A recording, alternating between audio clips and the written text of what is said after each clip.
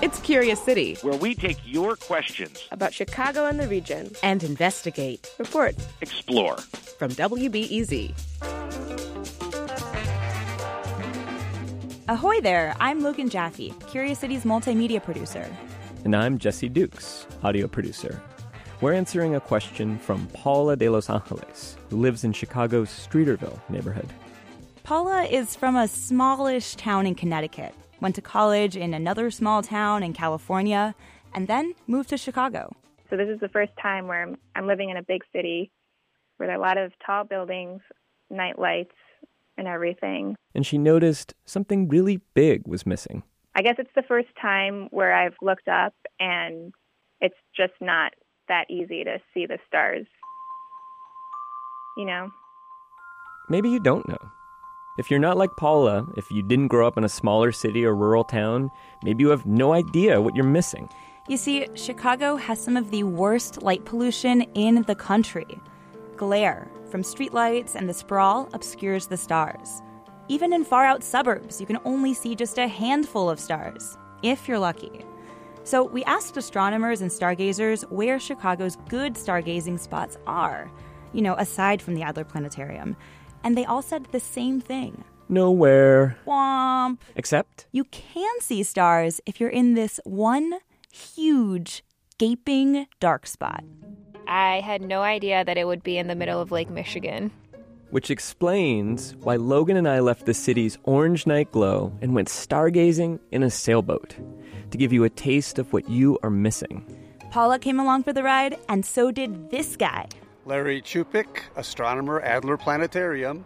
What we're doing right now is we're actually trying to see how dark it gets as we go out into Lake Michigan away from the city lights. You want to be under a black sky to have the lowest light pollution.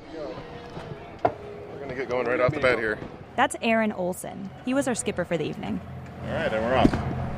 So we are leaving Navy Pier on a sailboat, and it's an amazing view of the city. We can see Venus, guys. Millennium Park, and apparently there's Venus. Oh, Is yeah. that very Our first bright star star of up the there? evening. Wow. Oh, it's a planet. Oh, planet. So let's see what else we can see. Yeah. Saturn is just above that cirrus cloud patch. Still only halfway. We're only about as far as, say, Cicero is from the loop. But we're already seeing stars we couldn't see in Chicago. So also here's the Big Dipper up here. So if we cut the engine now, it'll get very quiet. This is crazy. Wow. Listen to the quiet.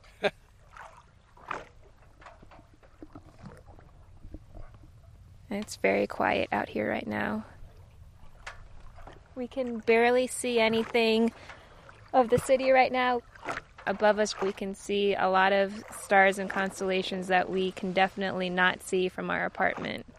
So how do you stargaze? Well, if you find the Big Dipper, you can do star hopping.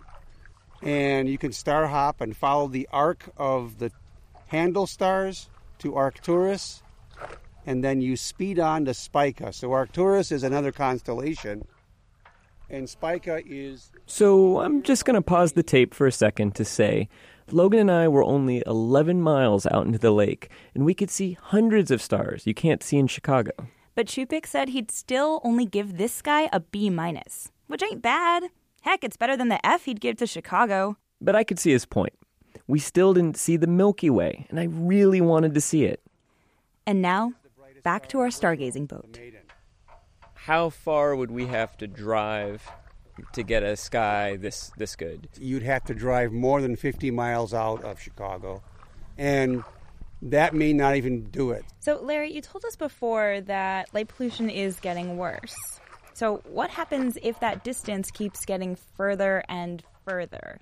You'd end up with no more sky at all. It would all look like the Chicago sky. It's a whole kind of primal feeling when you see a very dark sky. If you see stars, you think about the wider universe, and big questions come up like, where did I come from? Where did the universe come from? So it's almost a religious experience. What happens if we just don't ask those questions anymore?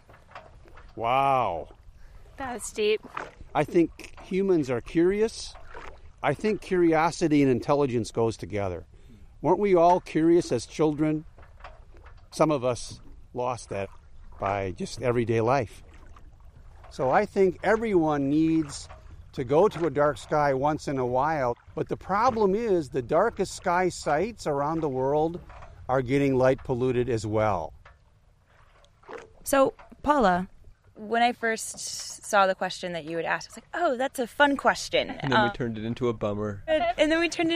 No, but did you realize when you asked that question that this is becoming more and more of a endangered experience? No, I really like the way that you phrase that it's an endangered experience. Like, I think it's a mix of feeling like you're with a lot of other people in the city, and that's a very human experience, but also being out in the middle of Lake Michigan when you can see the night sky, that's also a very human experience. So I think kind of have to pick when you're in Chicago.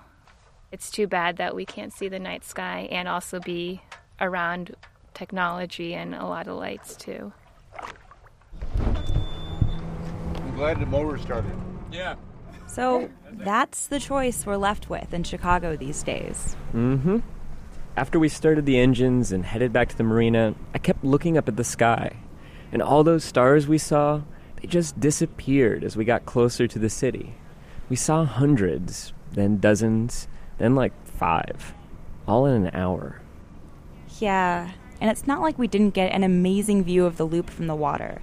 But we had to commandeer a sailboat to remind us that Chicago even has stars in the first place.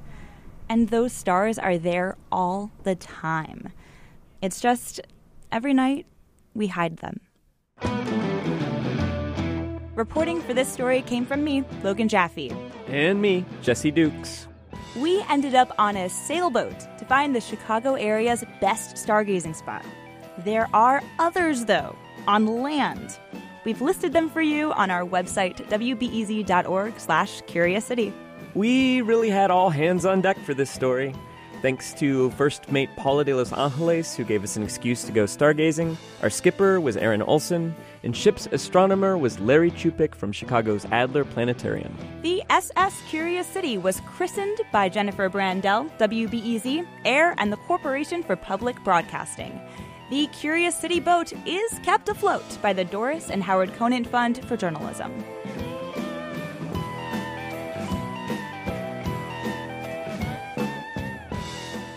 Hey there, it's Jesse again. Logan and I reported this story in 2015, and a couple of quick updates.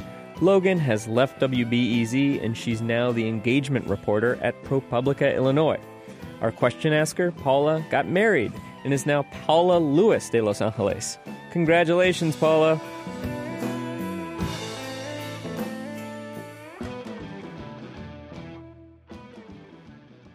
Next time on Curious City, Liz Hansen moved to Chicago from the East Coast and didn't know if she could live without an ocean shoreline. But she was pleasantly surprised. Got to the beach and I was like, this sand is so nice. I just didn't know that nice of sand could exist in the Midwest. The nice feeling between her toes got her wondering. Maybe they trucked it in from Florida or something.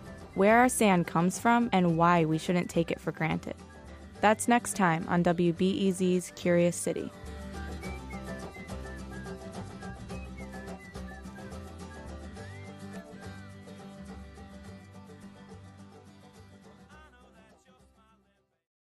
At a time when information continues to come at us faster and faster, sometimes you need to hit pause and rewind. NPR's Throughline takes you back in time to the source of the news stories filling your feed. Find NPR's Throughline wherever you get your podcasts. Before we start the show, we here at Curious City want to let you in on a little-known fact about WBEZ. 89% of all our funding comes from community support, including contributions from curious listeners like you. If this program has changed how you see Chicago, please consider supporting this program at wbez.org/curious. Thank you.